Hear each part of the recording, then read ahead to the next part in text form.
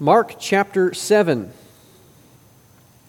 Mark chapter 7, as we continue to work through this marvelous book, this gospel of Jesus Christ, all the details that Mark provides for us in unfolding this story of Christ and his journeys upon the earth and his teachings for us. I don't know how many of you have heard about the concept of a five-tool baseball player. I'm probably the only baseball nerd in this room right now, but there's this concept, they call it a five-tool baseball player. Traditionally, there's certain skill sets that are needed to excel at the sport of baseball.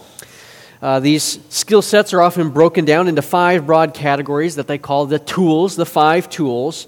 You got the speed tool, the fielding tool, arm strength, hitting for average, and hitting for power. Those are the five tools. Well, the game of baseball requires you to be really good at least one of those tools if you're going to stick at the big league level.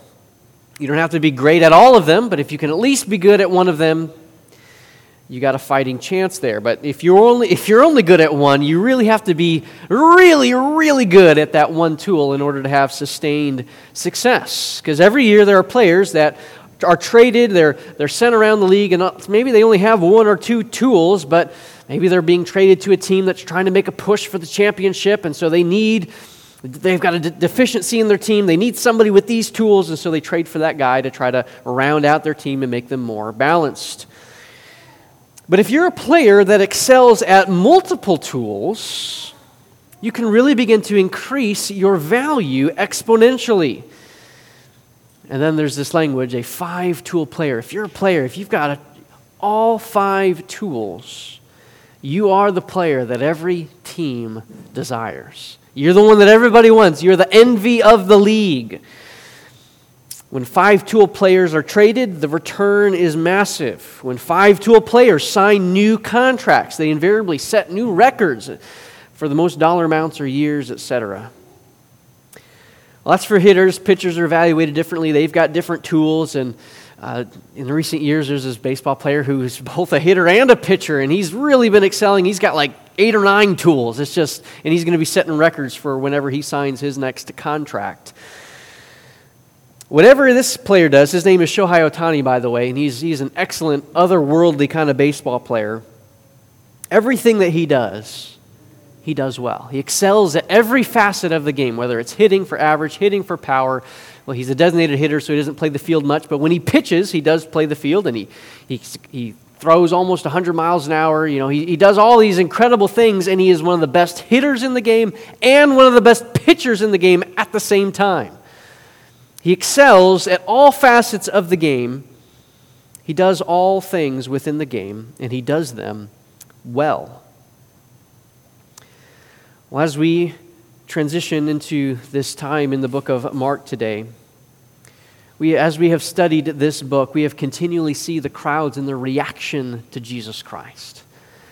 They're amazed at all the things that he is doing, and the culmination of our text today is that the people are going to be amazed at what Jesus is doing, and they're going to make this statement: he has done all things well. Everything that Jesus does, he does all things well. And as we've seen this theme kind of unfold throughout the book of Mark, there's a theme of astonishment on the part of the people at what Christ has done and what he is doing. And I'm just going to kind of do an overview of some of the astonishment passages leading up to our text today as we see that Jesus he brings all this amazement with these statements. So we see in Mark chapter 1, verse 22, it says they were astonished at his teaching. Right? This was at the very beginning of his ministry when he was just first getting established and first teaching things. They were amazed at his teaching. Just a few verses later, he cast out a demon, and the response was they were amazed. They couldn't believe what they were seeing in front of them. Later in chapter 2, it says they were all amazed and they glorified God, saying, "We never saw anything like this." That was in response to Jesus healing a paralytic man and pronouncing forgiveness of his sins. We've never seen anything like this. This is brand new territory. The disciples, when Jesus calmed the water, they were filled with great fear and said to one another, "Who then is this, that even the wind and the sea obey him. Chapter 5, Jesus casts out not just one demon, but a whole legion of demons out of this individual. And this individual, he went away and began to proclaim in the Decapolis how much Jesus had done for him, and everyone marveled. Oh, it didn't advance. Everyone marveled. They were amazed at what Jesus had done. Later on in chapter 5, when Jesus had raised Jairus' daughter from the dead, the text says they were immediately overcome with amazement. In chapter 6, Jesus was teaching the people, and they responded this way. Many who heard him were astonished, saying, "Where did this man get these things? What is the wisdom given to him? How are such mighty works done by his hands?" In this context, these questions are actually negative questions stemming from doubt, but they're still amazed at the things that Jesus was speaking and doing. And finally, at the end of chapter 6, Jesus walked on the water to the disciples in the boat, and the text says they were utterly astounded. Utterly astounded. Every time Jesus does something incredible, the people respond with amazement, right? They're astounded. He does something incredible, so of course they're going to respond in this way. Wow, we've never seen anything like this. This is truly amazing. His teachings, his love, his power, his healing, his exorcisms. You know, if the Jews were expecting a 5-tool Messiah, well, they got more than that, right? This man, he's the complete package. And that is going to be demonstrated once again in our passage today. And again, it will culminate with those words, wow, Jesus, he does all things well. So with that, let us pick up our text this morning, Mark chapter 7, verses 31 and following.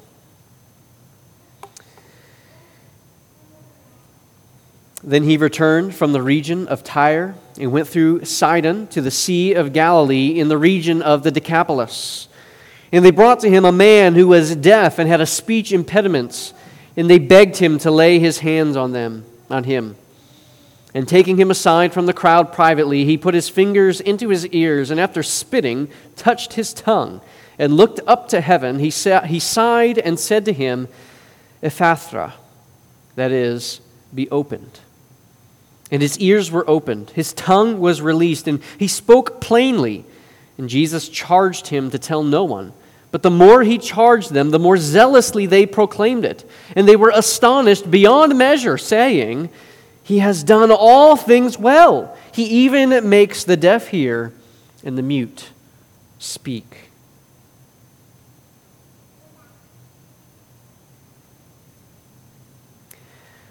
This is a passage that is a little bit of a unique passage in the midst of our text. In some ways, these are things that we've seen over and over again as we move through this book, right? There's Jesus, he encounters someone who needs a miracle, and he performs this miracle, and then there's an amazing response of the people, right? They're astonished at him.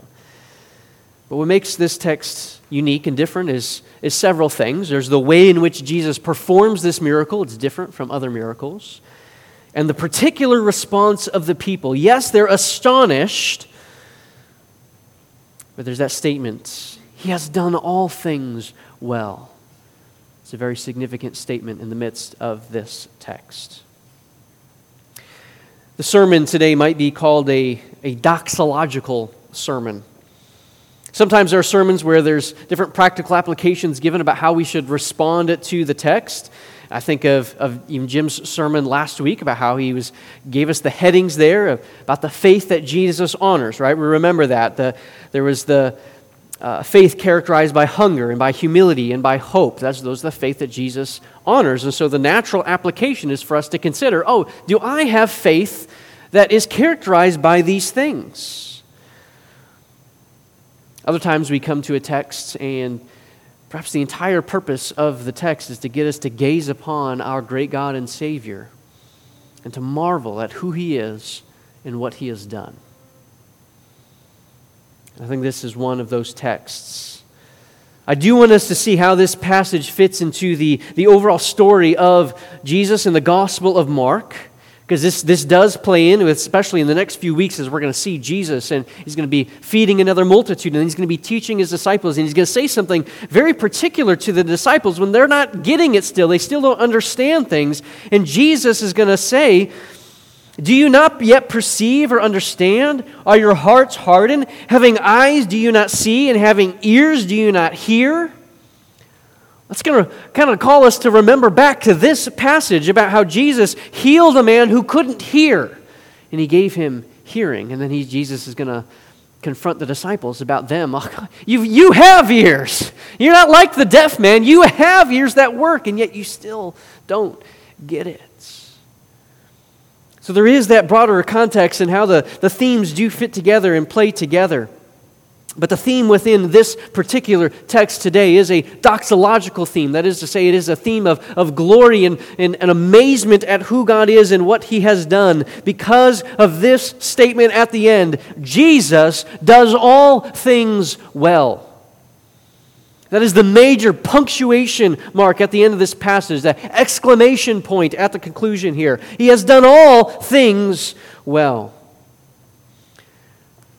And that is the main thrust of what I want us to take away from today. If nothing else, if we don't remember anything else from today's time in the Word, Jesus does all things well. From this text in particular, there are three specific areas where He does things well. Of course, the things that Jesus does well is not limited to these particular items, and we've already done a survey of the responses of people from this book about the things that Jesus has done and the amazement of the people in response to that. But this phrase, He does all things well, really serves as that capstone on the entirety of His ministry. But there are three specific things from this text that I will highlight today. And the first, Jesus does all things well in how He serves the nations. Jesus does all things well in how He serves the nations. From our text last week, we saw Jesus encounter the Syrophoenician woman who asked Jesus to cast out the demon from her daughter. That was a Gentile woman seeking help from the Jewish Messiah. That was not the first time that Jesus encounters a Gentile in the text of Mark. In fact, if you recall, the demoniac who had that legion of demons, that was the region of the Decapolis. Well, that man was almost certainly a Gentile man himself. And so what we saw last week, we almost might have thrown us for a little bit of a loop when we saw that Jesus seems to initially refuse to help her on account of the fact that, hey, you're a Gentile, and I have come to help the people of Israel. But in reality, as we saw last week, He draws out her faith and He provides her what she sought, that freedom and that healing for her daughter. But in that encounter, Jesus noted how He came to Israel as His primary mission, and that there would be a day when Gentiles would be included within the new covenant blessings, but here He is primarily concerned with Israel at this particular moment. But nevertheless, in response to her hungry, humble, and hopeful faith, Jesus casts out the demon from that woman's daughter. Jesus provides the foretaste of the blessings that would eventually come to the Gentile nations. And in our text today, we find another such foretaste. In verse 31, we see the region in which Jesus is. He returns from the region of Tyre. He went through side into the Sea of Galilee, and He's in the region of the Decapolis. The region of the Decapolis, there were 10 Greek cities that had formed an alliance of sorts, that they banded together. They would kind of have each other's backs in the midst of things, and they would trade and do things with one another, where there was this region that stretched out within the land there, and so that was known as the region of the Decapolis, the region of the 10 cities. And this is where Jesus is. This is Gentile country. Jesus is not amongst His own countrymen in this region of the land. Now, it's interesting, as I was reading about this region and the area that he was in, the Decapolis, Tyre and Sidon, how he traveled about in there, there's one commentary I read that because of the geographical terrain that was present there, that journey for him to travel through Tyre and Sidon and to be in that, to come back to the Sea of Galilee through the Decapolis, that was a journey that was very difficult to traverse on foot and likely would have taken Jesus several months to complete that circuit. Jesus, for several months among the Gentiles. And if we recall back from verse 24 from last week, it says that he could not be hidden. He would go about, he was traveling around, and in verse 24 it says, "From there he arose and went away to the region of Tyre and Sidon. He entered a house, and he did not want anyone to know, yet he could not be hidden." Even if he tried to move about inconspicuously, he couldn't. People were aware of who he was. He was known everywhere he went, even in the Gentile lands. Why is he there? Why is he spending so much time out in the wilderness and out in these Gentile areas? There might be different reasons for it. It might be because he's avoiding some places within Israel because of the rejection and the opposition that he has been receiving. As we continue to move through this book of Mark, we're going to see those escalating tensions continue all the more. He's already been rejected by the religious leaders. We already see in our text that they're seeking opportunities to kill him. In his hometown of Capernaum, his own family member, his own countrymen there in his hometown, they've already said they're already rejecting him. And so he goes out where there is less overt opposition. But to a degree, ultimately, we are left to speculate on the question because the text simply does not tell us why he is in this region. But whatever the reason, we find him here in the region of the Decapolis, and Jesus was there in the countryside, and the people bring to him a man. Verse 32. "And they brought to him a man who was deaf and had a speech impediment, and they begged him to lay his hand on him." The ESV says he's deaf and has a speech impediment. If we were to translate that literally, it says literally the man spoke with difficulty. So this man wasn't a completely mute man. He wasn't someone who couldn't speak at all, but he had difficulty in speaking. He couldn't speak clearly. There are many interesting things about the way that Jesus is going to perform a miracle here. He's going to take the man aside, verse 33. "And taking him aside from the crowd privately, he put his fingers into his ears, after spitting, touched his tongue, looked up to heaven, sighed, and said to him, 'Ephphatha,' that is, be opened. And his ears were opened." So several interesting details. He takes the man aside. He puts his fingers in his ears. He spits. He touches his tongue. He looks up to heaven. He sighs. This is an unusual sequence of events. Previously, when we've seen Jesus heal, what does he do? He maybe just touches him and he heals him. Or if someone may just touch the hem of his garment and the power goes out from him and the individuals are healed. Because the sequence of events is so different here from other miracles, many have, and rightfully so, ask the question, why? Like, this is worth pondering for a moment. Why? What's going on here? Why is Jesus healing in such a unique way? Some have suggested with Jesus putting the fingers in his ear and touching his tongue, that Jesus was doing like a form of sign language with this man. And I kind of rather doubt that that's the case. I don't see how that makes sense considering the spitting and all of those things. That doesn't make sense in the context of sign language. But here's how I understand these details. He takes the man aside to try to minimize the spectacle. He is in Gentile lands. Consistently throughout this book, we have found Jesus not looking to make a big deal out of things. He's always telling him, hey, don't tell anyone. He's trying to do things quietly. So that is consistent with a theme that we've seen repeatedly through the book of Mark. He touches the man's ears and his tongue in a similar way that he provides healings to others. And this is to demonstrate that the power is really coming from Jesus Christ to that particular area, that particular ailment.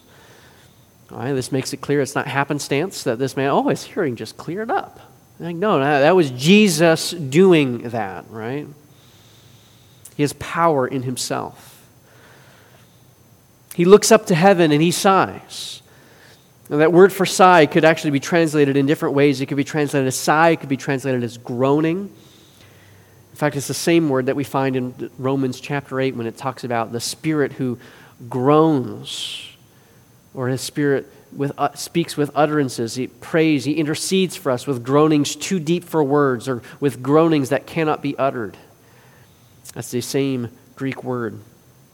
So I believe that Jesus here, he's muttering a prayer to the Father. He's looking up to heaven and he's praying to the Father. And that demonstrates that the power that Jesus has in himself is divine power. Remember, this is a Gentile context. This is a very different context from a lot of Jesus' other miracles. And then we find the result of the miracle is that his ears were opened. He's no longer deaf. He could hear once again. And not only that, but the ESV says that his tongue was released, the original word there. His tongue was unfettered. It's almost like picturing that there were shackles on his tongue, that it was like he was being held back and wasn't able to speak clearly because there were chains on his tongue. And so with Jesus healing him, his tongue was released. It was unfettered. It was loosed. And he could speak clearly. That's what the text says. His ears were opened, his tongue was released, and he spoke plainly. He could speak clearly once again. We have another instance, and sometimes I think when we are moving through a book like this and we're seeing miracle after miracle after miracle, we can almost get maybe desensitized from the miraculous activity that's going on here. We just there's Jesus just doing another miracle. This is what Jesus does. But no, this is an incredible thing. Right? Someone who could never hear is now hearing. Someone who spoke with difficulty now can speak plainly, just like that. I mean, several individuals who have gone their entire lives without hearing. Nowadays we have this amazing technology, right? That people can get these cochlear implants, right? And they can hear for the first time. They've never been able to hear before, and now they can hear again. And yet they still have these speech difficulties. They go to speech therapy, and it can take years for them to speak somewhat clearly and somewhat plainly. And here, in a moment, in an instant, Jesus clears all of that up. And he does it for a Gentile man.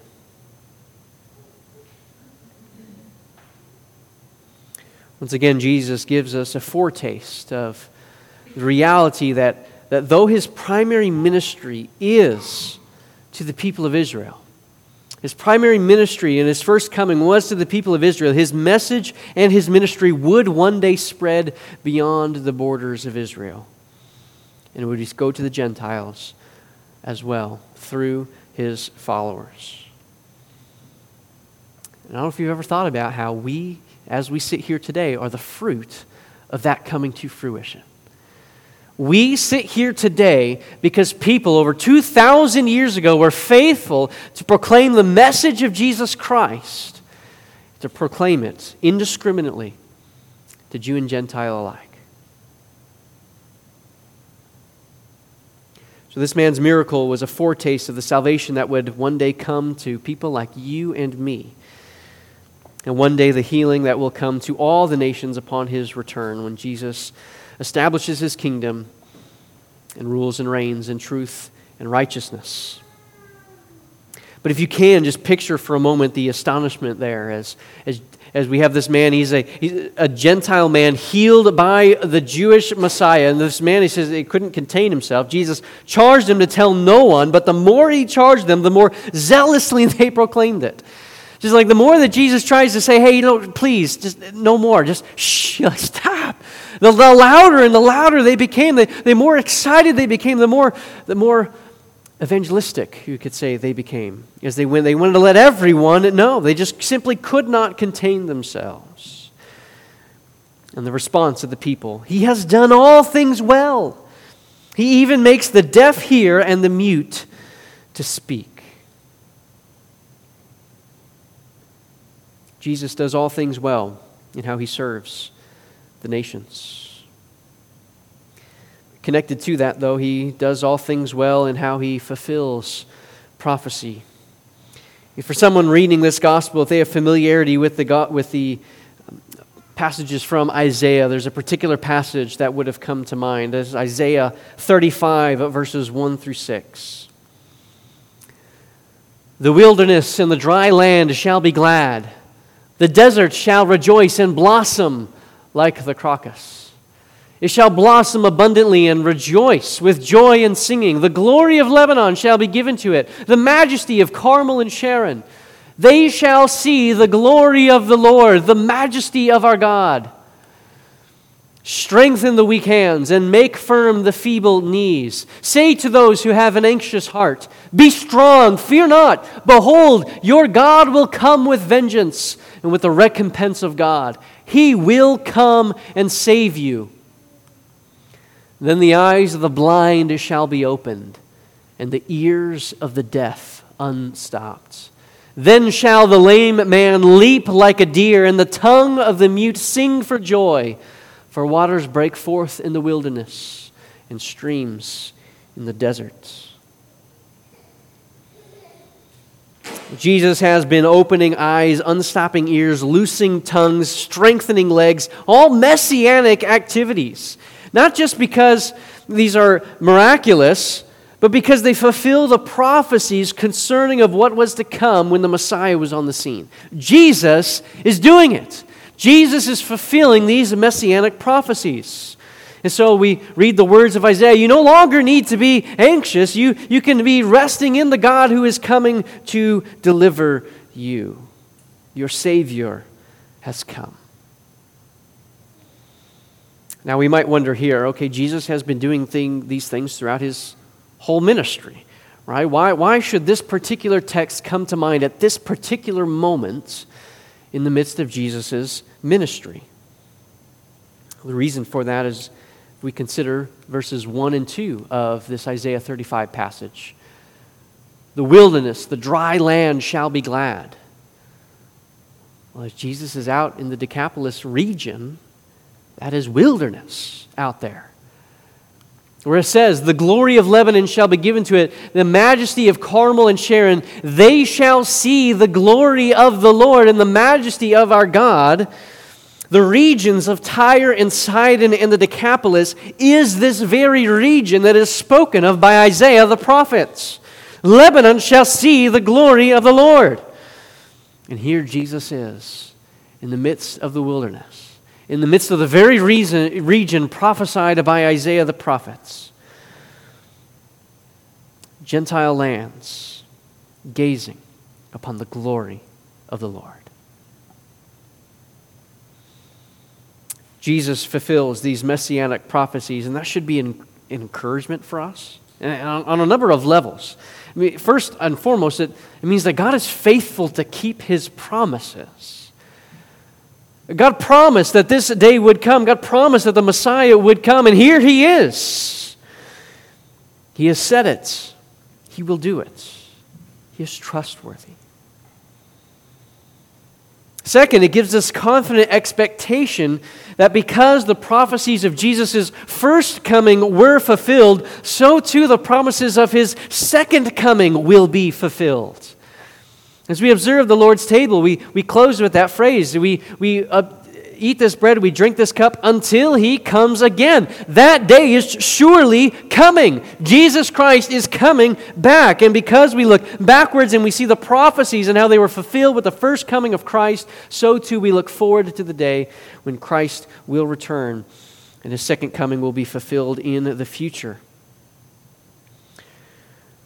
Third, this helps us understand how to read prophecy. There was a literal fulfillment to Isaiah's words.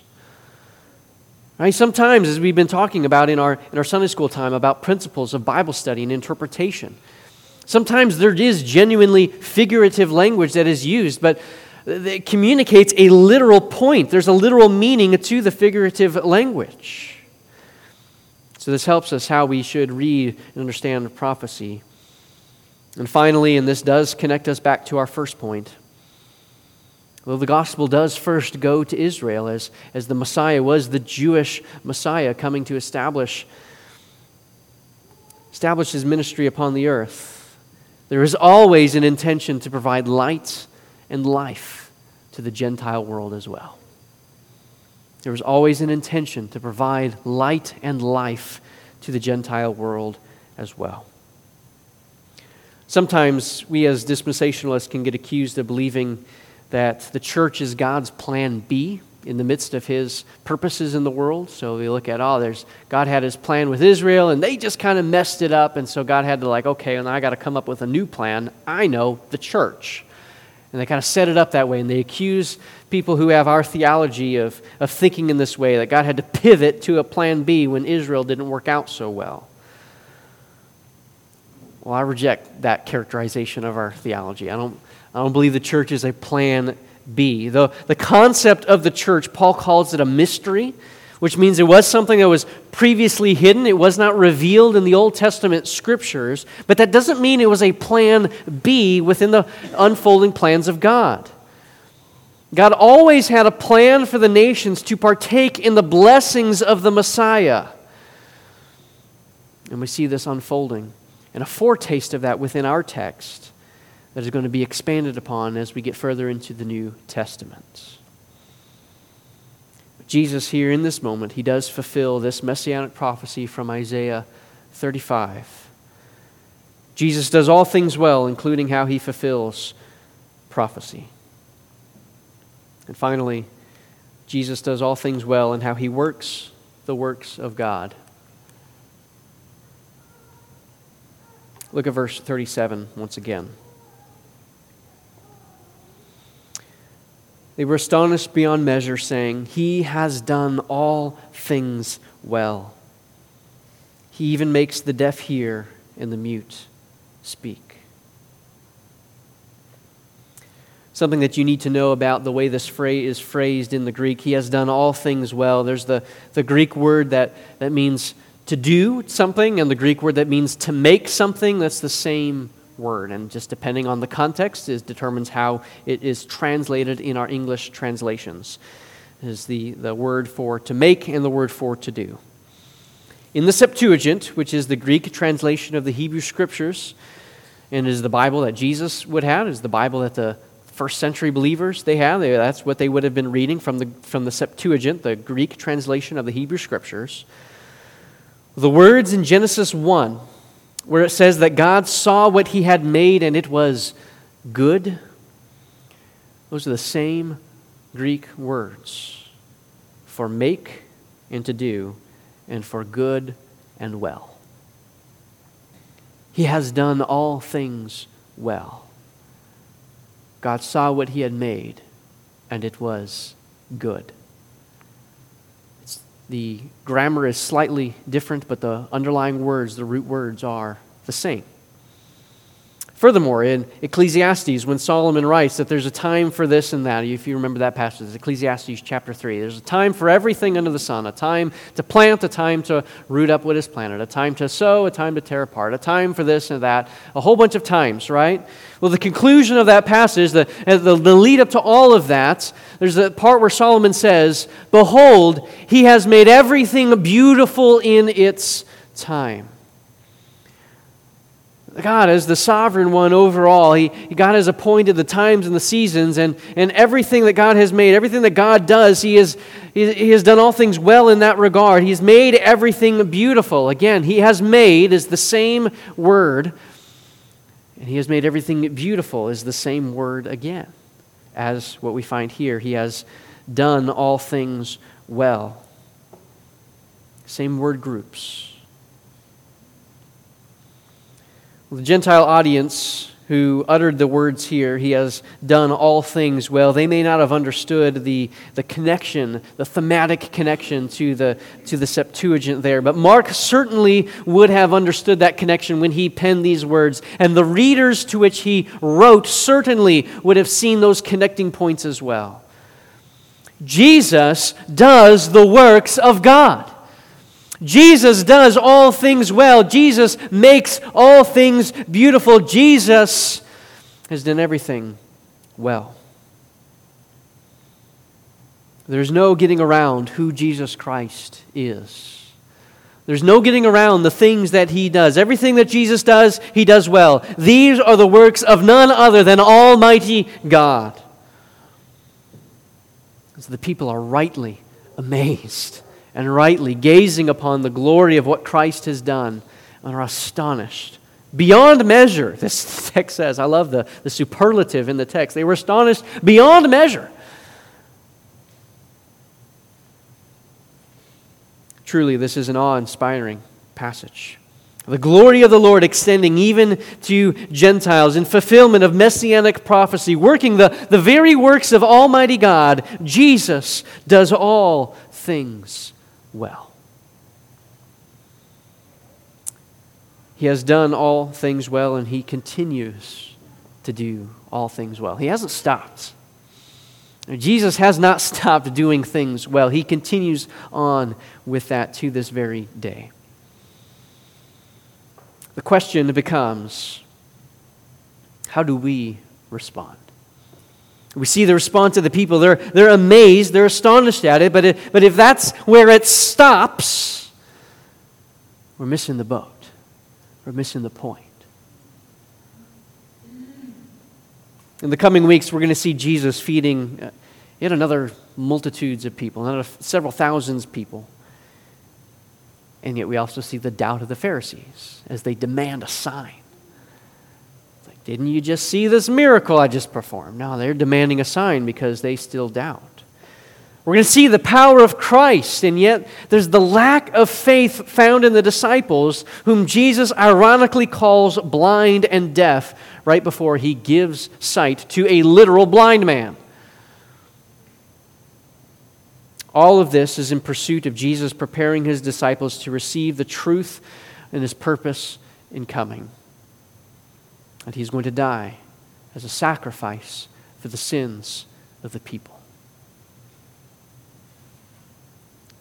That's where all of this is driving. Where all this is moving towards. Jesus does all things well. At base level, this should be a cause of praise within our hearts. We should praise Him, for He does all things well. It should fill us with hope and trust in our great God and Savior. Whatever things that we find ourselves going through in life, whatever it is that we're experiencing, Jesus does all things well. He is working all things together for our good and His glory. He does all things well. We would do well to remember these things and to rejoice and reflect and rest in the truth of this text. That Jesus does all things well. Lord, I do thank You so much for this text that You have given us today. Thank You for Your word. Thank You that Jesus Christ is the one who has done all things well and continues to do all things well. And all these things find their culmination not only in the death, the burial, the resurrection of Jesus Christ, but ultimately at His return, the great white throne judgments, the ushering in of the eternal state, and the ruling and reigning for all eternity in truth, righteousness, and justice. All things are done well. All things are done for Your own honor and glory. All things are done for our good and Your glory. May we remember and rejoice in these things today. We pray this in the name of Jesus Christ. Amen.